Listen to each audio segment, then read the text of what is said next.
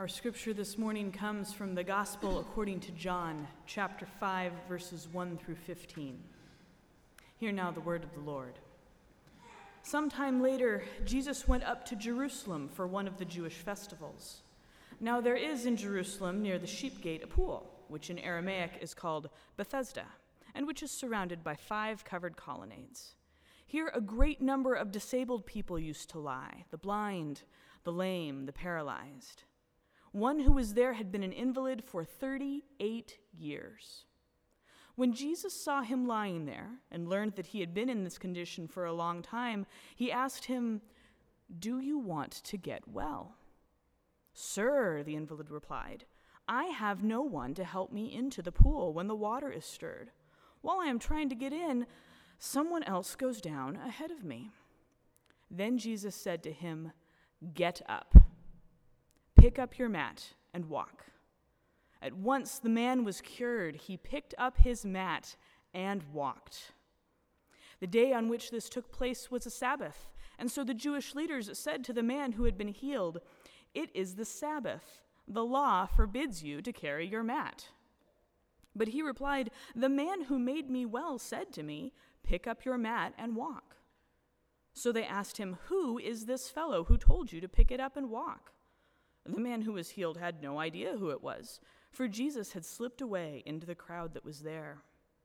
Later, Jesus found him at the temple and said to him, "See, you are well again. Stop sinning, or something worse may happen to you." The man went away and told the Jewish leaders that it was Jesus who had made him well. This is the word of the Lord. "What's your name? What's your name?" He says, "I'm Robert." I said, "Hi, I'm Matt." And then I just began to hear his story of how he ended up being the guy in the wheelchair at the light. He was living on a disability check. He had lost his legs to some health reasons. His wife had left him. He had lost his home after his wife left. And so he was living week to week on this disability check. His name was Robert.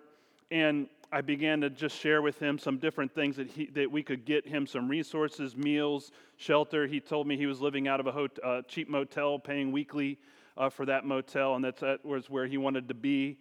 He didn't want to go to a shelter. But again, every week I began to then build this relationship with him, connect him to case management, connect him to crisis teams, and begin to work with him to help him not be just a guy in a wheelchair at the light. But I think about that. How often did Robert want to be known as the guy in the wheelchair at the light? I don't think he did. And I think just as important as the water and the food and the resources and all the things that were able to be put in place for him, I think that the one thing that helped him be better and to be whole again was the fact that someone else knew his name. Someone else knew his story, and someone took the time to get to know him, and as a result, other people got to know him and got to connect with him, and he began to have a little bit more wholeness emotionally, spiritually in his life. It's not just about the physical. There's something about being known and being known by others and being known by God that is so important to our identity. You know, I think about this guy in the passage this morning. I wonder how people in the community referred to him. He had been there for 38 years. Did they say, "Oh, you know the crippled guy at the pool"? Is that how they referred to him? Is that every time they walked by him, did they just say, "Oh, you know that crippled guy at the pool at Bethesda? You know that guy?" Because he had been there for 38 years. People knew who he was, but they had never gotten to know him. Never gotten to talk to him. Never known that there was a person and a story there. I actually think that's part of what drives Jesus to him. I think that's actually what drives Jesus to him is that this idea that maybe nobody else had ever got to know him. No one had ever stopped and asked how he was doing.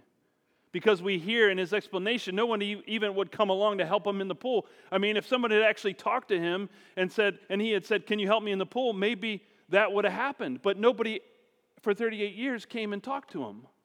Never asked him, "Can you help me get in the pool? What do you need?" Well, I just need somebody to help me get in the pool.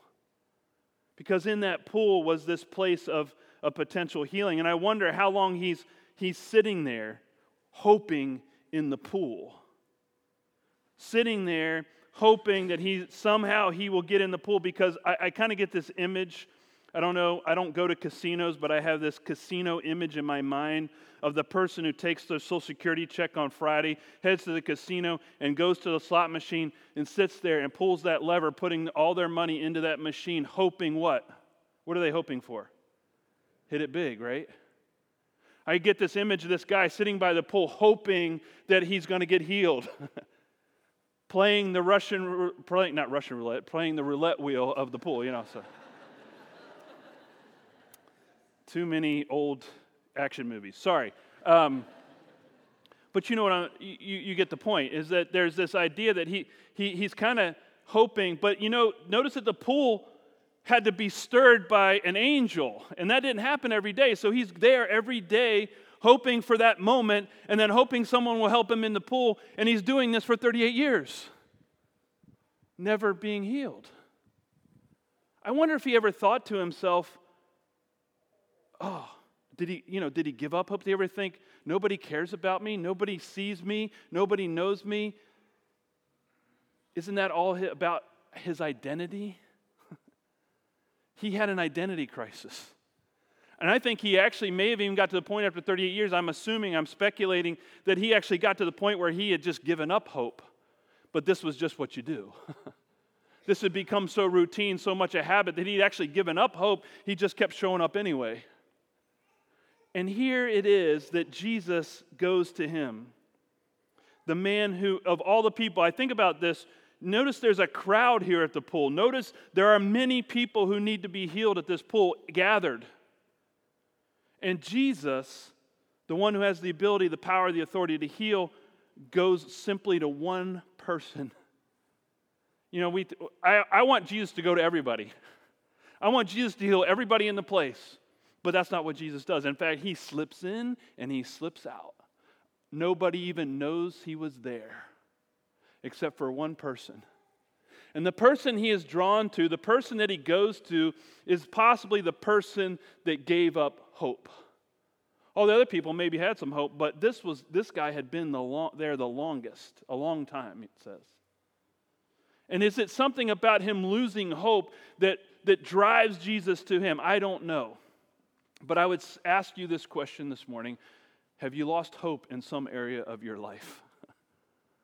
Have you been hoping for something maybe for 5 years, 10 years, 15 years, 38 years? But I want you to know that Jesus sees it. Jesus recognizes it. Jesus knows it.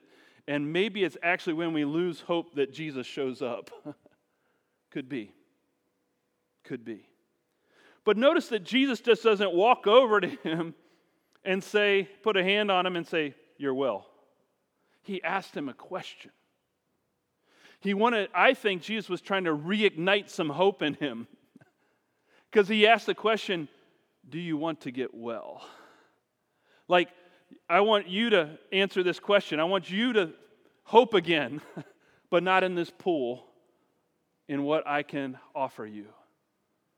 He had been sitting beside this pool, hoping for 38 years, and Jesus comes to him and says, "Do you want to get well?"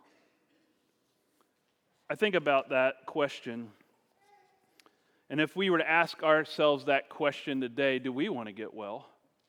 Which another way to translate that word well is whole. You could actually translate it, do you want to get whole again? And I think a lot of us can understand that question, can't we? That we want to be whole. And can Jesus make us whole? Is our true identity actually found in following Jesus, the one who can make us whole? I think the answer is yes. But I think about what are some of the pools that we sit beside that we're hoping in that will never give us that wholeness. That we're still waiting for the water. We keep investing in our time and our energy alongside those pools, hoping if we sit there long enough that somehow we'll be made whole. Somehow will be miraculously made whole and healed, whatever it is that we need healing for, emotionally, spiritually, physically, mentally.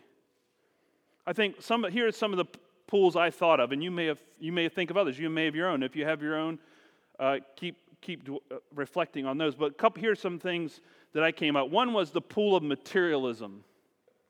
I think a lot of times we turn to material things and material items to give us significance. We sit by the pool of materialism and we think, well, if I just had a little bit more, if I just had a little bit more stuff, or if I had a little bit more of this or a little bit more of that, then I would be well.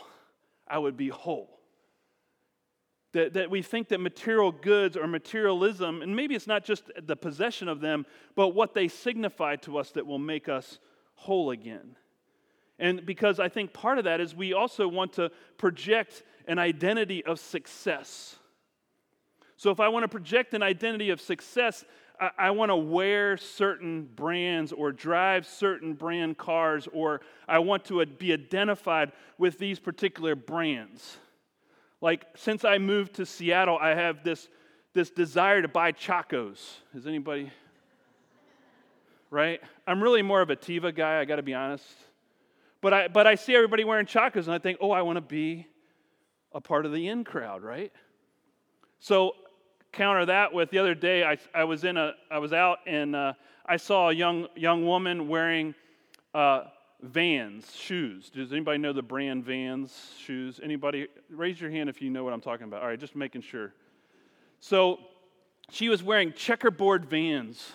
That means they had a black and white checkerboard pattern on the Vans, and she's wearing them. And I look over at her, and I had this instant desire just to walk up to her and said, as an older guy, and look at her and go, I had those exact same shoes when I was in 6th grade.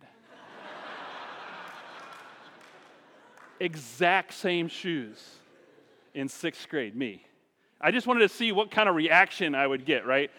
My wife, held me back, I think, at that moment. She said, no, you're not doing that. But I think about that, we buy into these brands, and really, I wanted to say to her, my generation created that brand. I was one of the first skateboarders. I had a skateboarder, I had Vans, I had long hair. I was a skater dude in the 6th grade. That was me running into everybody. So that's what I think of. I think about that, but I think about, Uggs and certain brands of cars or certain brands of clothing that we buy into that we think will create what? Success or significance or identity, right? It becomes a part of our identity. Our materialism becomes a part of our identity. But it's a pool that we sit beside that will never satisfy, that will never heal, that will never make us whole. So maybe that's a pool we need to let go of, walk away from, get up from. The other one I thought about is the pool of exaltation. I like to be recognized. Do you? I think we all, at a certain level, need to be known, but I think there's another part of us that wants our ego to be fed, to be recognized, to get credit for stuff, to get awards, to get accolades, to get merit, to build a wall of certificates, of awards, of success, to project this image that we are successful. We want to project an identity of success. And so we want these things to symbolize that, and that becomes a part of our identity. Here's the part that happens, is that as you go through life, those run out. Those go away. And if you become dependent upon that pool of exaltation, of recognition, of exaltation of my ego or your ego, we begin to, when that goes away, what happens to our wholeness? What happens to our identity when that goes away? It won't satisfy. Notice that when Jesus healed this man at the pool, no one recognized it. Did you notice that?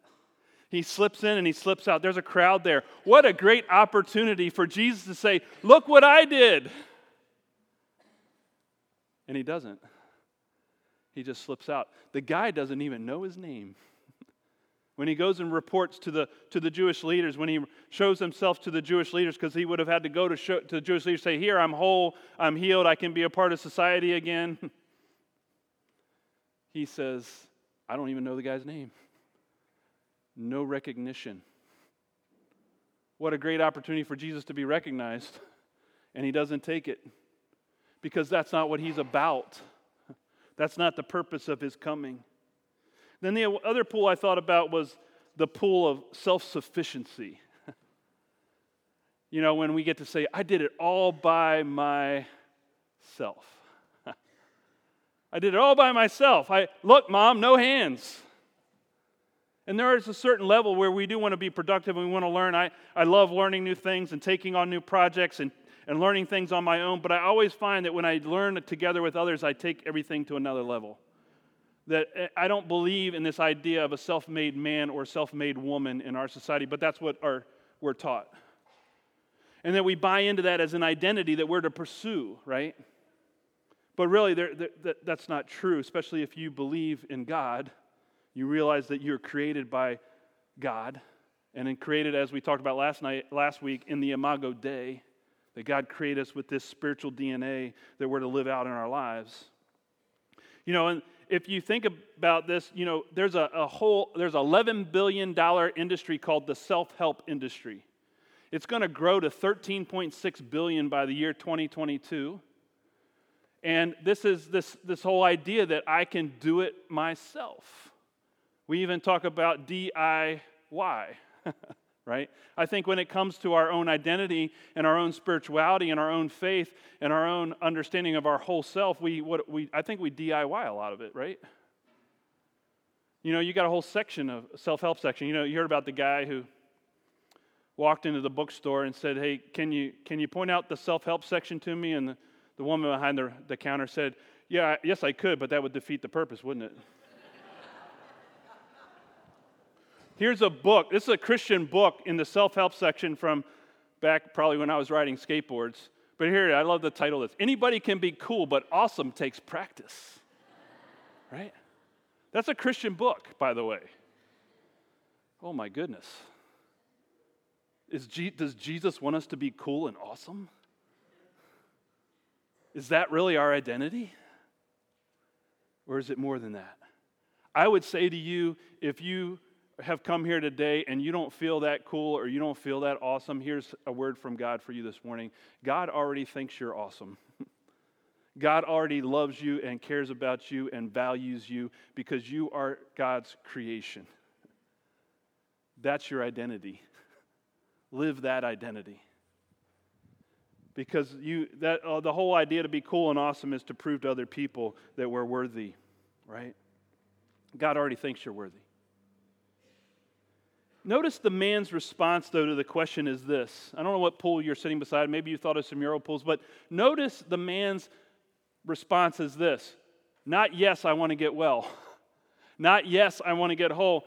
He then begins to explain to Jesus why he's not becoming healed, whole, well. He doesn't say, yes, I'd like to be healed. He says, here are the reasons I'm not being healed. Isn't that so human of us? God comes and offers us, Jesus offers healing, offers wellness, offers wholeness, and we say, well, let me explain to you, Jesus, God, how the reasons I'm not being made whole in my life, and if this were to happen, or that were to happen, or if this could line up, or that could line up, if I were to get that award, or if I had more money, or if I had, more self-help books, then I could be whole. Because what does that tell us? That we're still sitting beside the pools that won't really heal us. Notice then that Jesus says what? He commands the man, actually. He said, he orders him, exclamation point, get up. Get up. I don't know if you've ever heard the story of Lazarus when he's dead for 4 days in the tomb, and Jesus comes to the tomb, and there's the same command there at the tomb where Jesus says to the dead body, dead Lazarus, he says, come out. Saying the same thing to the man here, get up. And then he asks him to do something that he probably shouldn't have done. Pick up your mat, which was a no-no on the Sabbath. And then he says, and walk. Now the added twist here is this picking up of the mat. Because the Jewish leaders had already determined that no one's to work on the Sabbath. You're not supposed to work on the Sabbath. I don't know what you're doing today, but you're not supposed to do any work. I guess you're not supposed to make your bed. All the young people who don't make their beds are like, yeah, Pastor Madsen. But think about it. So on the Sabbath, what they had come up with, all these different, they had to make a decision about what's work on the Sabbath and what's not work, and that they had determined that picking up your mat or carrying your mat, because you had to lift it up and carry it, was considered work. And so the moment he takes up his mat and lifts it up and carries it as he walks away healed, he's actually breaking Sabbath law. I don't know why Jesus asked him to do this, but I think part of it is that there's an act of obedience here. There's an act of obeying Christ, listening to Jesus, that maybe even Jesus asks him to do something that isn't following the religious law of the day. And so he has to say to him, you're more important, and your healing is more important, and your wholeness is more important than this law. And what I learned from Jesus in this moment and from the reflecting in the Jewish leaders, because notice that when the guy comes to them, the Jewish leaders aren't like, you're healed. You're the guy at the pool, right? You're that crippled guy at the pool, and now you walked in like, I don't know about you, but I'd be like, that's awesome, right? You're healed. I've seen you down there for 38 years, but that's not their reaction. What's their reaction? You broke the law. You did wrong. Who told you to do this? Judgment for healing, for wholeness. They want to reverse what Jesus had just done, because the law for breaking the Sabbath was what? If you know your Old Testament, stoning. And what do? Actually, the next verse after this passage says that's when they began to look for a way to kill Jesus. Because the penalty for breaking the Sabbath law was capital punishment, death, stoning. I think it's amazing that they got, and I don't think these are, I would say that the Jewish leaders, I don't think they're bad people. I think they think this is the way they honor God, right? But Jesus is saying to them, or Jesus is saying to the man, your wholeness, you as a person, you're valid, you're worth. You're not an invalid person, invalid. You're a valid person. You have worth. You have significance. You are healed. You are whole. And let's not worry about the law. We want to worry about you as a person, your wholeness, your humanity, your dignity, who you are as a person. Because that is who God wants you to be. Yet the world can't always see that. Now, the man had to shift, though. He had to make a decision to move from sitting by a pool to following Jesus. That was the decision he needed to make in the healing. That at some point you and I have to decide, are we going to continue to sit by these pools to get whole, or are we going to follow Jesus and listen to Jesus to get whole?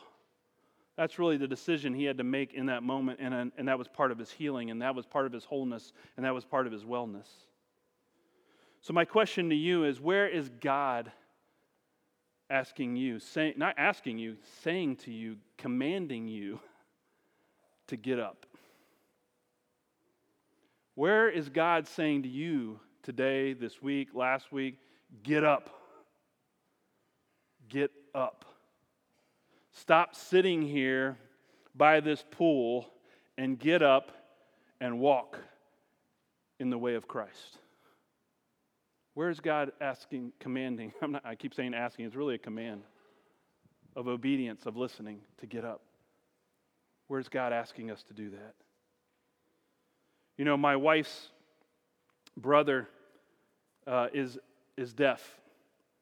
And so I'm hearing a lot of his story, his secondhand story, but he was a part of this part of family, and he was born deaf, and so he grew up in a deaf, going to deaf community, part of a deaf community. He actually works at the Maryland School for the Deaf, And so through him, I've gotten to learn a lot about the deaf community.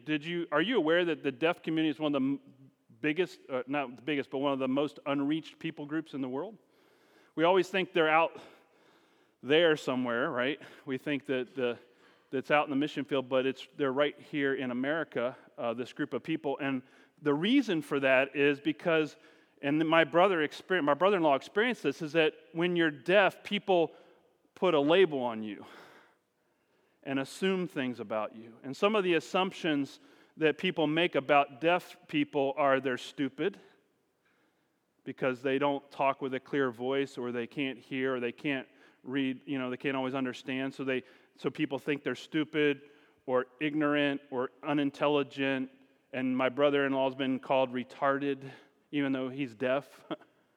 So it's not a mental thing, it's a communication thing. But people misunderstand that and mislabel that. And so this has actually created what I would call, this is part of the creation of deaf culture. And because hearing people have said things to deaf people, now and then deaf people have retreated into their own culture. And this is me, big picture, broad brushing it, but it's much more multifaceted than this. But then we start to get into, so then what happens is hurt people hurt people. Did you know that? So when I'm hurt, then I start to hurt others. And so I get caught up into that. And so what happens is community starts to rally around itself, and then they get wrapped up in their own culture and sometimes their own identity politics. And if you've ever followed anything happen at Gallaudet University in Washington, D.C., you see a lot of the identity politics being played out there in that community of a rejection of hearing and an embracing of deaf. And to the point where my brother-in-law has actually been shamed and blamed. We talked about shame and blame last week. He has been shamed and blamed for not being a deaf enough. They say to him, you're not deaf enough. You're not one of us because you talk to hearing people. Or also because he married a woman who is hearing. And so from a deaf culture point of view, he doesn't identify enough with his deafness. And so he's actually been shamed and blamed because of that. And I, as an outsider to that culture and not understanding everything, I kind of scratch my head and I go, what do you mean? But I think that happens in lots of other cultures, right? In all cultures, where you're just not enough of that. You're not enough. What was going on at the pool of Bethesda? You're not. What was the world saying to the man by the pool? You're not enough. You're invalid. You're an invalid. And Jesus says you are enough. You do matter, right? And so this is going on, and all this is happening. I'm getting somewhere with this backstory. There's actually some identity politics around whether or not to get cochlear implants to help you because you're not deaf enough if you get a cochlear implant. So all these things are going on. So my brother-in-law goes to a revival service. He's a Christian. And he goes to a revival service, and the evangelist at the revival service is offering healing to anybody there. And here sits, and if you ever go anywhere with my brother-in-law, he stands out like a sore thumb, because if he were here today, he'd be sitting right here in the front row. His wife would be sitting next to him. Everybody in the room would be going, what's going on up there with the woman with her hands? Because it's very obvious there's a deaf person in the room. So this evangelist looks over and sees my brother-in-law in the room and his wife signing to him and translating to him. And so the evangelist walks over to my brother-in-law and says, do you want to be healed? Do you want to get well? Now my brother, I don't know how many times my brother-in-law has prayed to be healed. I know his mom and his dad have prayed for years that there'd be some healing to his deafness. There's been a lot of unanswered prayers over multiple years. And here, this moment, this evangelist comes up to him and says, do you want to be healed? You know what he said? No. He said, no, I don't want to be healed. And the evangelist looked at him and said, what? Say that again? Sign that again, right? no. Why?